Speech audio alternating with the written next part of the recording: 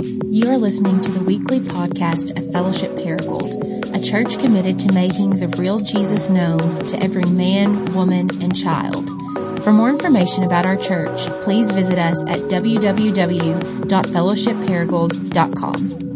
Oh, there's a gift card. Hey, thank you, Jared and Luke, and thank you guys so much for loving and accepting me and my family and making us feel right at home. You know, as you'll hear about in my sermon a little bit today, I was a little bit of a troublemaker in this town growing up, and so when I knew God was calling me to come back to this place, I was honestly a little nervous and a little anxious, and from day one, you've made us feel right at home, and so it is a joy and an honor to be able to serve as one of your pastors. I know I speak on behalf of Jared and Luke when I say that I love you. We love you. It is a joy, really, to serve you, and it's really humbling. So, and if I can, Jared, I'd love to have your permission to use Midget Demon as my new band name, if that would be okay. So if you want to be in that band with me after the service, you can come talk with me. It is really good to be here with you this morning. Let's just from that ridiculous statement, make a transition to Philippians. If you have your Bibles, let's go ahead and grab them and open up to Philippians chapter 2. We are continuing our series in Paul's letter to the Philippians, where we are discovering how to find joy in all of life. And this morning we're looking together at Philippians chapter 2. We're going to start in verse 12 and read through verse 30, which is a lengthy text. We won't have time to cover all of that, but I want to read all of that for the sake of context. So if you'll just kind of buckle up and go on this journey with Paul. He starts in verse 12 of chapter 2, and he says this: "Therefore, my beloved, as you've always obeyed, so now, not only as in my presence, but much more in my absence, work out your salvation with fear and trembling, for it is God who works in you, both to will and to work for His good pleasure. Do all things without grumbling or disputing, that you may be blameless and innocent, children of God without blemish in the midst of a crooked and twisted generation, among whom you shine as lights in the world, holding fast to the word of life, so that in the day of Christ I may be proud that I did not run in vain or labor in vain. Even if I'm to be poured out as a drink offering upon the sacrificial offering of your faith, I'm glad and I rejoice with you all. Likewise, you also should be glad and rejoice with me." Paul's after our joy this morning.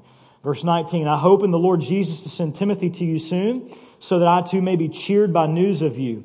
I have no one else like him who will be genuinely concerned for your welfare, for they all seek their own interests, not those of Jesus Christ. But you know Timothy's proven worth, how as a son with a father he served with me in the gospel. I hope therefore to send him just as soon as I see how it will go with me. And I trust in the Lord that shortly I myself will come to see you also." Verse 25, "I've thought it necessary to also send to you Epaphroditus, my brother and fellow worker and fellow soldier, and your messenger and minister to my need." Epaphroditus is the one that the Philippians has sent to check on Paul. And Paul's saying, I'm going to send him back to you. "He's been longing for you all and has been distressed because you heard that he was ill. Indeed, he was ill, near to death, but God had mercy on him. And not only on him, but on me also, lest I should have sorrow upon sorrow. I am more eager to send him, therefore, that you may rejoice at seeing him again, and that I may be less anxious." Paul's worried about the church. "You may receive him in the Lord with all joy and honor such men, for he nearly died for the work of Christ, risking his life to complete what was lacking in your service to me." And this is the word of the Lord. Thanks be to God. Let's pray together one more time. Would you pray with me? Father, I just ask that as this word was just read and as the seed of this word just kind of settles down into the soil of our hearts, that you would make our hearts alive with faith in the real Jesus. Show us the picture of the real Jesus as he's laid out in Philippians in a way that we cannot look away from his beauty. We cannot look away from his call upon our life. We cannot look away from the fact that we were made for him, that he alone is our salvation and joy. And I pray that you would make that truth explosively alive in my heart. Help me to repent where I'm failing to believe that and live in line with that. And I pray that you would raise dead hearts unto new life. This text is about salvation. So God, I pray that you would save this morning and satisfy. It's just a work I can't do. It's only a work that you can perform. So I ask that you would do it for the glory of your name and for our good and our joy. And I pray this in Jesus' name. Amen. Well, recently I had the privilege of speaking at the memorial service for my high school football coach, Pip Runyon. And I'm really thankful for his son, Andy Runyon, who is a good friend of mine and a member of our church, for giving me that opportunity. And Andy and I had the chance to play for his dad together in high school, so he can validate all my stories about my relationship with his dad, which turned out to be a great relationship. It just didn't get off to the best start, and that would be my fault. For those of you who knew me in high school, like Jared or my wife, then you know that I was the kind of guy who kind of liked to play by my own rules. I didn't really respect authority too much, and I applied that philosophy with Coach Runyon. It did not go over very well. My philosophy with him was, you're the new coach, and I'm going to get to be on this team. I just don't have to do what you say. I'm going to play by my own rules. And so if Coach says go to class, I might not go to class. And if Coach says sprint, I might jog. And he punished me in various ways, all of which I deserved. Tire flips and bear crawls and all kinds of things like that. One day he tried a different tactic with me that I will never forget. I had done something gloriously stupid, as typical, and he called a one-on-one meeting with me and had a face-to-face, man-to-man conversation with me that changed my life. He was talking to me about the decisions I'm making, the kind of man I'm becoming, what it means to be a leader, and he never breaks eye contact with me, and he's got these intense, this stare is just terrifyingly intense. And it's just this very intense conversation. What added to the intensity is that the entire time we were having this conversation, he just so happened to be shirtless and lifting weights.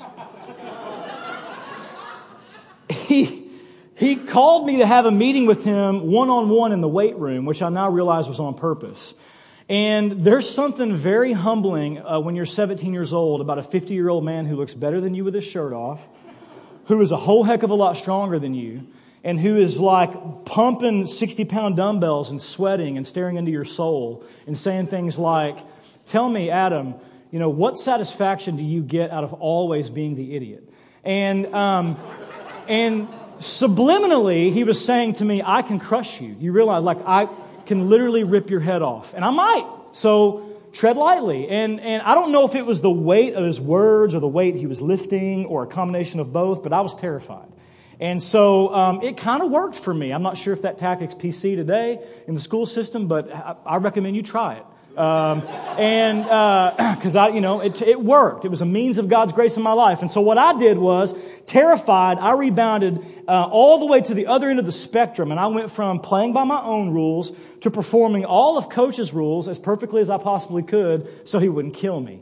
And so I did everything he asked me to do. If he said jump, I said how high. If he said watch the film, I memorized it. I mastered my position. I sacrificed, I labored, I worked to impress him, to prove myself to him, and to earn my spot on the team. And so I went from playing by my own rules to performing all the rules to save myself.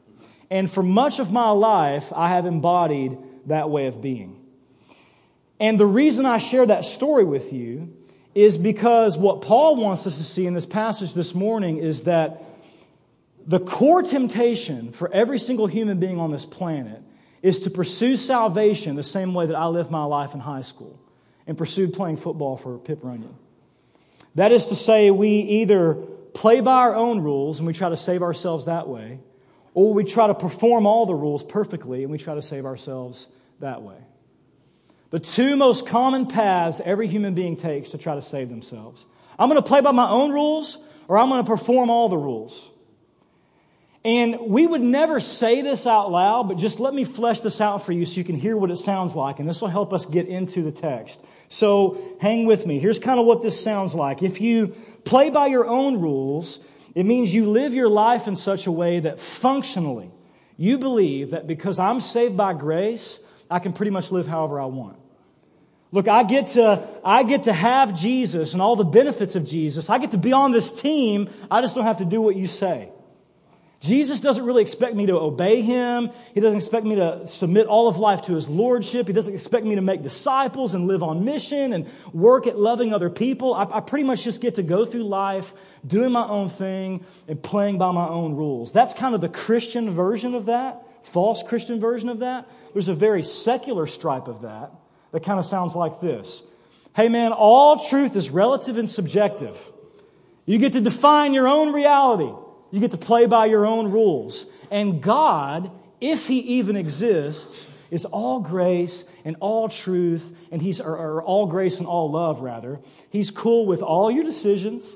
He just wants your best life now. He just wants you to be happy. So follow your heart, do whatever you want, play by your own rules as long as it makes you happy. Or we rebound all the way to the other end of the spectrum and we believe, gosh, if I could just perform better, if I could just perform all the rules perfectly, if I could just be good enough, if I could try hard enough, if I can not fail, if I can check all the right boxes, if I can clean myself up and present this pristine image, then God will love me, then God will accept me, and I'll have the salvation and the joy that I'm longing for.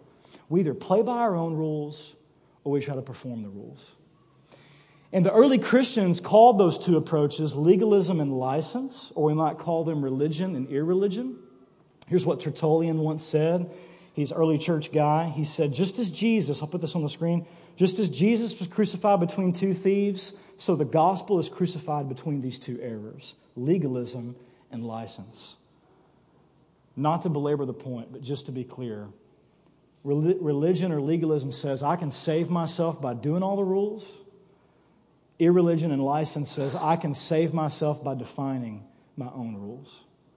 Now the question this text demands upon me and upon us is, which one of those two lanes are you tempted to run in? Or the bigger question is, how are you pursuing salvation in your life? Everybody's pursuing salvation, by the way. To be saved biblically just means to be made alive. Who doesn't want that? To be forgiven, to be restored, to be made whole, to be known and loved by your Creator. Everybody's longing for salvation. The question is, which one of those two ditches in your pursuit of it are you tempted to fall in? And what Paul wants us to see clearly is that both of those are dead ends. Not only can they never save you, they will kill you.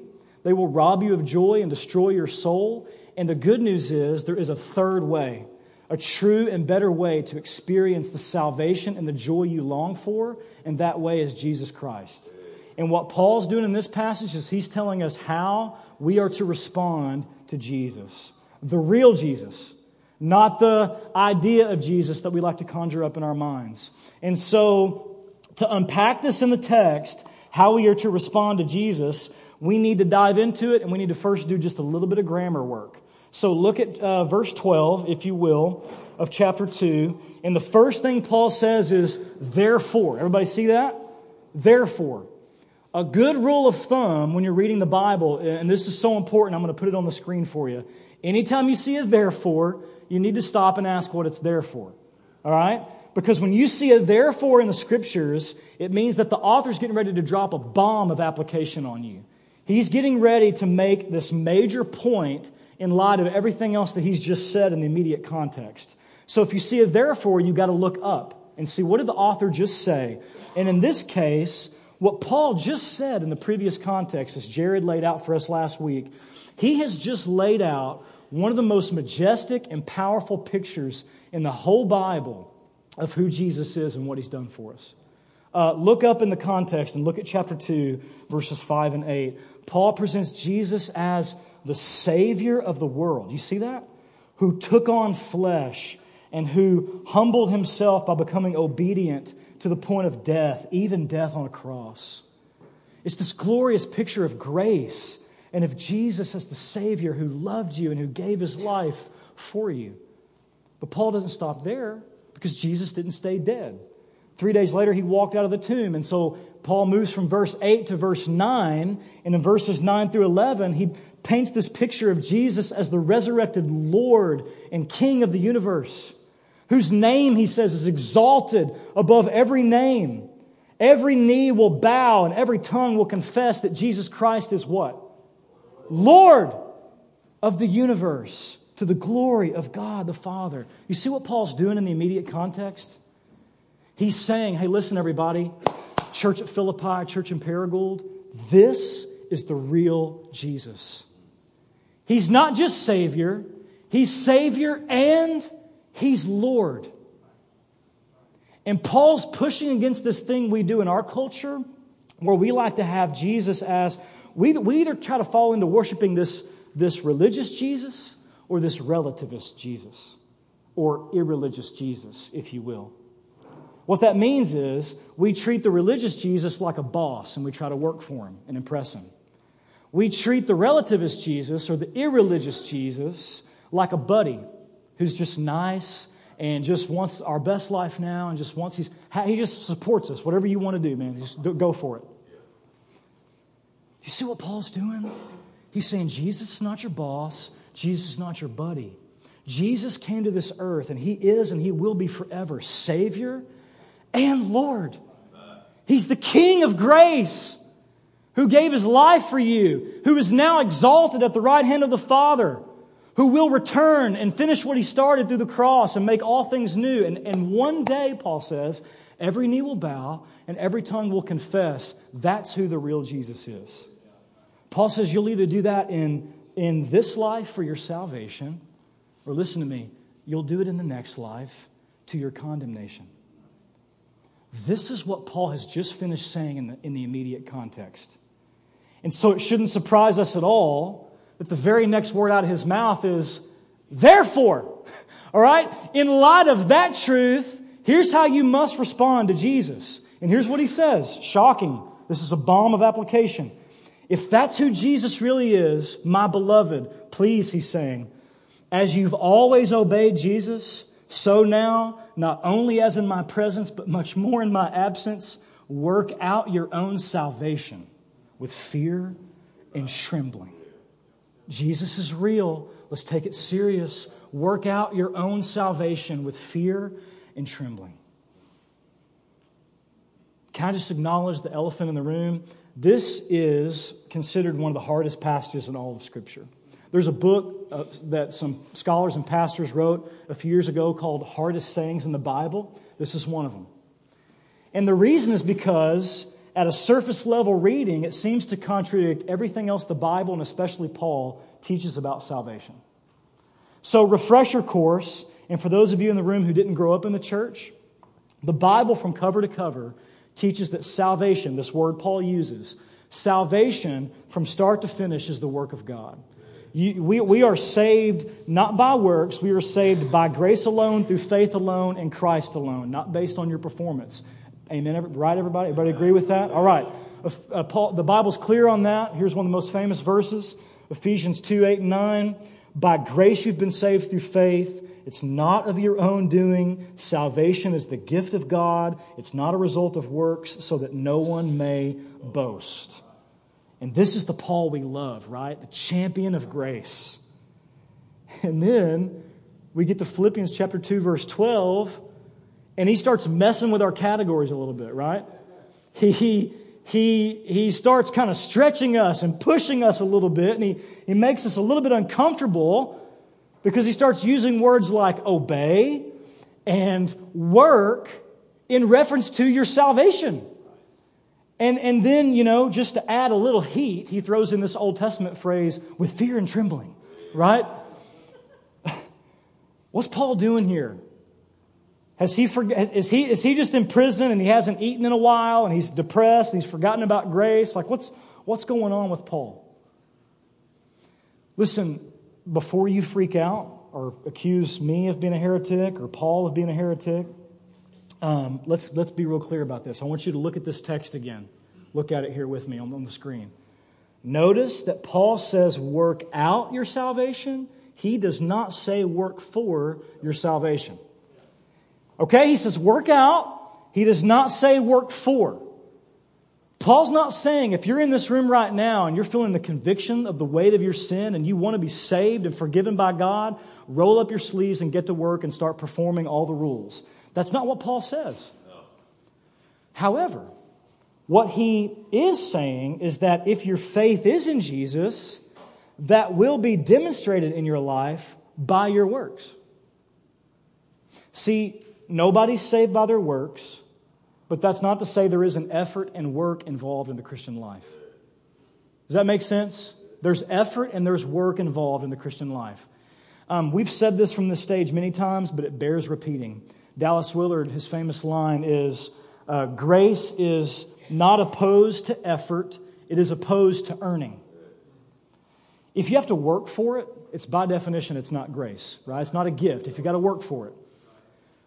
But nowhere in the logic of grace is grace against working. In fact, throughout the Scriptures, what we see is that grace motivates and empowers you to work. And you see this everywhere in the Scriptures. A few verses before we get into some application. We just read the famous verse in Ephesians 2:8-9. We often forget about verse 10. Verse 10 says this of Ephesians 2. We are God's workmanship, created in Christ Jesus for what? Good works, which God prepared beforehand that we should walk in them. We're not saved by good works, but we're saved for good works. James 2:26. As the body apart from the Spirit is dead, so also faith apart from works is dead. What he's saying is if your faith in Jesus isn't living and working itself out in your life, then it's dead. It's a corpse. There's no life in it. I think of what Jesus says in John 4:36, and I want you to notice the close relationship between faith and obedience. Jesus says, whoever believes in the Son has eternal life, but whoever does not obey the Son shall not see life, but the wrath of God remains on him. Or Jesus in John 14:15, if you love me, you will keep, same word for obey, my commandments. If you love me, that will be demonstrated in your life through your effort to do what I say. You know, sometimes I'll speak for myself. I fall into this ditch of treating Jesus the same way that I treat health and fitness. I want to be healthy and I want to look fit. I'm just lazy and I don't want to work out. So I want all the benefit. You know, Jared and I try to work out 3 times a week and half the time he's got to drag me. So I want the benefits of working out. I just don't want the effort of working out. Listen, the Bible teaches from cover to cover, we are saved by grace. But listen carefully. No one stumbles into godliness or growth or maturity or disciple making or life on mission or loving one another. No one that takes effort. That takes practice. Paul says you have to work out or you're never going to make it. And this word for working out, put your eyes on that, fascinating word. This word Paul uses for work out, it literally means to get after it. It literally means to go at it with energy. I swear, man, Coach Runyon and Paul would have been best of friends because Paul's like a coach, a player coach. And he's from a distance screaming at us and exhorting us, listen, guys, go get after it. Go at it with energy. Don't stop. Keep going hard after Jesus. What we're going to see when we get to chapter 3 of Philippians is he describes the Christian life like a race. And he says it's sweating and it's striving and it's straining and it's reaching and it's lunging and it's you don't stop until you get to the finish line and you claim your prize, which is Jesus. Paul says, listen, get after it. Work out your own salvation. Don't fall into this ditch of spiritual apathy. That's what Paul's worried about. He's not trying to scare us, and he's not trying to shame us. He's exhorting us to wake up. Listen, don't fall into this temptation to give yourself to a life of spiritual apathy, laziness, lethargy, carelessness about Jesus and the things of God. He's saying don't lose focus of the life and the mission that God has called you to. Get after it. This is what he's worried about with the Philippians. He's stuck in prison 800 miles away. He can't get to them right now. And he knows the human heart well because he's got the same thing in his heart. He knows that the heart is tempted to drift over towards, this is too hard, man. I'm just going to play by my own rules. Paul says, don't do that. I'm going to send Timothy, I'm going to send Epaphroditus to you. That's the reason why he says, I'm going to send them to you to make sure you guys keep obeying Jesus. Just because I'm not there with you, don't give up, don't stop, don't quit. Increasingly submit all of life to the lordship of Jesus. Get after it. What Paul's saying to us, and this is kind of a hard word, I have felt tremendously rebuked and also a lot of grace from God this week through this word in my life. What he's saying to us is you can't have the real Jesus as Savior and not have Him as Lord. There's this erroneous idea in our culture that says that you can pray a prayer at some point in your life and you can ask Jesus into your heart and you can be saved in that moment and then you're free to go out and pretty much live however you want. You can pretty much just go through life playing by your own rules. You can pledge your allegiance to Jesus with your mouth, but then you can do whatever you want with your time, and you can do whatever you want with your body, and you can do whatever you want with your desires, and you can do whatever you want with your money, and with your eyes, and with the stuff that you let yourself look at on a screen. You can do whatever you want. For months, you can go without living in community. For months, you can go without ever confessing your sins. For months, for years, you can go without praying for or sharing Jesus with those in your life who don't know Him. You can go weeks or months without ever personally pursuing Jesus or putting forth any effort in the relationship. You know, relationships require effort. It's a mutual participation thing, right? And since Jesus is a real person, the same is true for Him. He initiates and sustains the relationship by grace, but He still calls us to put forth effort to love Him and do what He says. If I say to my wife, man, honey, I love you. I think you're the best thing on this planet. And then I go for weeks or months without ever talking to her or listening to her. And I blow through my life making decisions without her. And I barely acknowledge her existence. Do I really have a relationship with her? Listen, man, for most of my life, that's how I treated the real Jesus. I prayed a prayer when I was 9, and now I can do whatever I want, however I want, whenever I want. I get to play by Adam's rules. You can't have Jesus as Savior and not have Him as Lord. You can't love Him and not strive to obey Him. You can't put your faith in Him and not work it out in your life. You can't have the benefits of His grace without the cost of discipleship. J.D. Greer says this way better than I can. So he's got this fantastic little book, Stop Asking Jesus Into Your Heart. And he says this, I'll put this on the screen. He says, the Bible does indeed teach eternal security, once saved, always saved. But can we, because we made a decision at some point in the past, live with assurance that we are saved forever, regardless of how we live now? The short answer is, we cannot.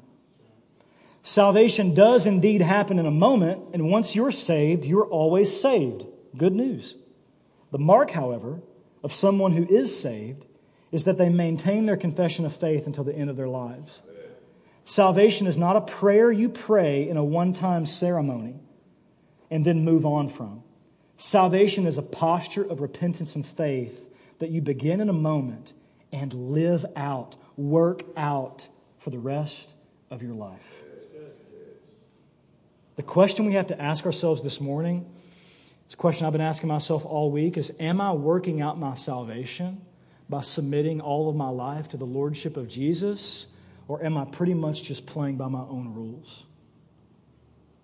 I mean, ask yourself that question. Have you ever submitted your life to the lordship of Jesus? If not, you can do that right now. The real Jesus is calling you this morning to trust in Him and to surrender your life to His lordship. It starts with repentance. My favorite definition of repentance is from Richard Lovelace. He says, repentance is simply dethroning yourself. Repentance is you beholding Jesus at the center of the universe on the throne and saying, that's where He belongs, that's not where I belong. So I'm going to get myself off the throne, and Jesus, I'm going to acknowledge that you can run my life better than me. And I'm going to give it all to you. I'm going to say that you're the king and not me. If you've never done that, Jesus is calling you to do that right now in this moment. And if you have done that, Jesus is calling you, because this is a relationship, to continue doing that. I love that Paul says, like, even when I'm absent, what he's kind of saying is that when no one's looking, when I'm not there to check in on you, are you submitting your life to the Lordship of Jesus? In my absence, in your own life, work out your own salvation. Get after it. Embrace Jesus as Lord. Whew. That's pretty heavy, right? By this point, I'll tell you where I was about midway through the week, and really where my heart's at right now is, and Paul anticipates this from us, he knows what we're thinking and what we're feeling, and he knows that the temptation of human beings is to overcorrect. And so what we're tempted to do is just run all the way to the other end of the spectrum, to the other ditch. Well, I'm going to go from license to legalism then. If you're telling me to work out my salvation, I'm going to start working for it. And what I'm going to do is I'm going to go from playing by my own rules to performing all the rules. There's this thing in us, this temptation that we want to take the call to obedience and say, I'm going to prove myself to you, Jesus. I'm going to prove myself to God and others, and I'm going to roll up my sleeves, and I'm going to be good enough, and I'm going to do enough, and then you'll accept me, and then I'll have salvation, and I'll have joy. Paul says, false. And some of you in this room are feeling that right now. That's where your heart is gone, or that's what you brought into this room with you. You are exhausted from playing this religious game. Because you are here every Sunday, maybe you're even part of your missional community, and you're doing this thing, and you're doing these dutiful things, but your motivation is not from God's approval, it's for God's approval. And it's wearing you out. And you live your life in the fear of judgment and condemnation, and your view of God is pretty much that He's standing over you, arms folded, telling you to do better and try harder, and He's waiting on you to fail. That's what religion feels like. And it puts all the weight on your shoulders, and it's exhausting. And I've done that game for much of my life. And Paul just crushes that temptation, man. I love what he does in the next verse. Look at what he does in verse 13. He says, he just finished saying, work out your salvation, and now he grounds it, for. And that little conjunction is the most important word in this whole paragraph, because this is Paul rooting everything in the gospel. He says, for it is God who works in you, both to will and to work for His good pleasure. What Paul's doing is he's rooting everything he's calling us to do in this passage in the good news that salvation from start to finish is completely the work of God. Paul says the only reason that we're able to work out is because God is at work in. And if you think back to the way he started the letter in chapter 1, verse 6, he said, he who began a good work in you will bring it to completion at the day of Jesus Christ. And the work he's talking about is your salvation. And his point is, God's doing that work. That's not based on your work. That's something God is doing in you. And guess what, man? God's going to finish what He started in you. He's not going to leave you hanging. He's not going to drop you just because you disobey. He's going to lead your heart. He's going to guide you. He's going to put, if you will cooperate with Him, He's going to put systems of accountability and stuff in your place. He's going to work on you. He's not going to leave you. He's not going to abandon you. He's going to finish what He started in you. And so Paul's saying, hey, trust Him. It's not just about obeying Him. It's first and foremost about trusting Him. He's the one who promised your salvation. He's the one who performed your salvation on the cross. He's the one who preserves your salvation. He will finish what He started in you. Trust Him. You can't work for Him. And the good news is you don't have to, because Jesus has done all the work for you. The King of glory humbled Himself, right? This is what Paul just said in the immediate context. Humbled Himself, became obedient. He lived a perfect life of obedience where we have failed. And then He took our death and died our death on the cross, so that by turning away from our self-salvation strategies and embracing Him by faith as Lord and Savior, we can be forgiven and made right with God and have a relationship with Him. That is salvation. So you see what Paul's doing in this passage? He's saying that the key to the salvation that you long for, the way of salvation, is not legalism and license. He's saying that if you chop off trusting in the grace of Jesus, all you have is legalism, and you better get to work. If you chop off obeying Jesus and being faithful to Jesus, then all you have is license, and you can go do whatever you want. Paul says the problem is that both of those are going to kill you. And what he's calling us to do in this passage is trust and obey the real Jesus. And Paul says this leads to joy. It reminds me of the old hymn, right? Trust and obey, for there's no other way to be happy in Jesus but to trust and obey, to embrace Him as Savior and Lord. And that's where this whole passage is going, right? It leads to joy. Look at what Paul says as we near the end. I got a couple of application points I want to say. But he says at the end of verse 13, all this results in God's good pleasure. You see that? What's fascinating to me about that is His good pleasure. His is not in the text. It's supplied. It's implied. In Greek, it just says for good pleasure. So it could either be translated for God's good pleasure or for our good pleasure. Which is it? The answer is both. God gets great pleasure and great joy out of doing what we could never do and saving us into relationship with Himself. We like to think of God sometimes as a cosmic killjoy, but God is true pleasure. And He delights, He takes pleasure in saving you to Himself. And He's doing that for your good pleasure too, for your joy. Trust and obey Jesus. There's no other way to experience the joy and the salvation you're longing for. Now, as we close, I simply want to do this. I just want to try to put this as far as I can on the bottom shelf and just ask, what in the world does this look like in reality? What does a life of trusting and obeying Jesus look like? How does working out your salvation translate into everyday life? And as we close, real quick, there's 3 things Paul says, and this is going to be super quick. Hopefully you can discuss this in greater detail in your missional communities and around your dinner tables and stuff like that. But here's what Paul says. Here's what it looks like. First point of application he makes is he says working out your salvation looks like loving one another. And that's the point he's making in verse 14. If you put it into positive terms, Paul's saying, love each other. Do all things without grumbling and disputing. Your salvation has implications for your relationships and for the way you treat other people. And so working out your salvation, your faith in Jesus, looks like refusing the temptation to grumble and dispute against other people. Paul's saying, look, God's doing all the work to save us and bring us together to Himself. Do everything you can not to destroy that. And so these are strong words he uses, man. Grumbling means, here's what it means, complaining about someone else with malicious intent. Here's straight from the dictionary. Grumbling is whispering complaints, talking in secret about someone, making negative comments about someone behind their backs. Listen to this. Soliciting others to join your team in despising someone else. Ooh, wow.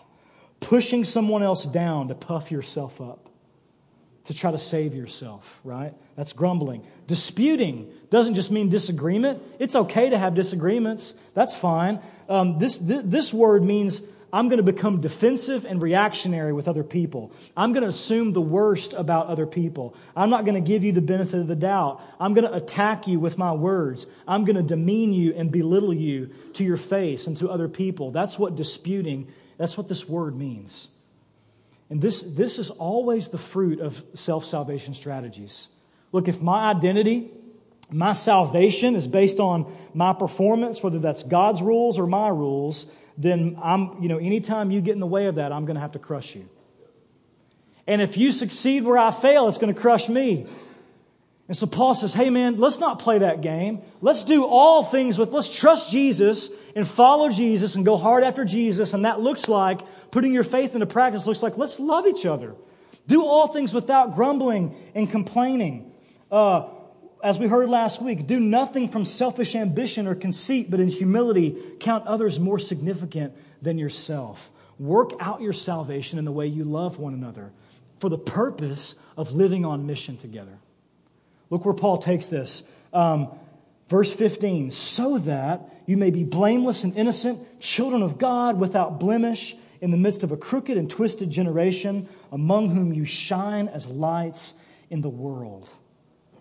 Paul's saying the same thing Jesus said in John 13 and 17. When the world sees Fellowship Paragould and they see the way we love each other with this insane, supernatural love and this grace that makes no sense, the way we refuse to walk out on each other, the way we fight for one another, the way that we pursue one another when we wrong one another, when the world sees that, they will know the real Jesus came to town, because it's the only way to make sense of it.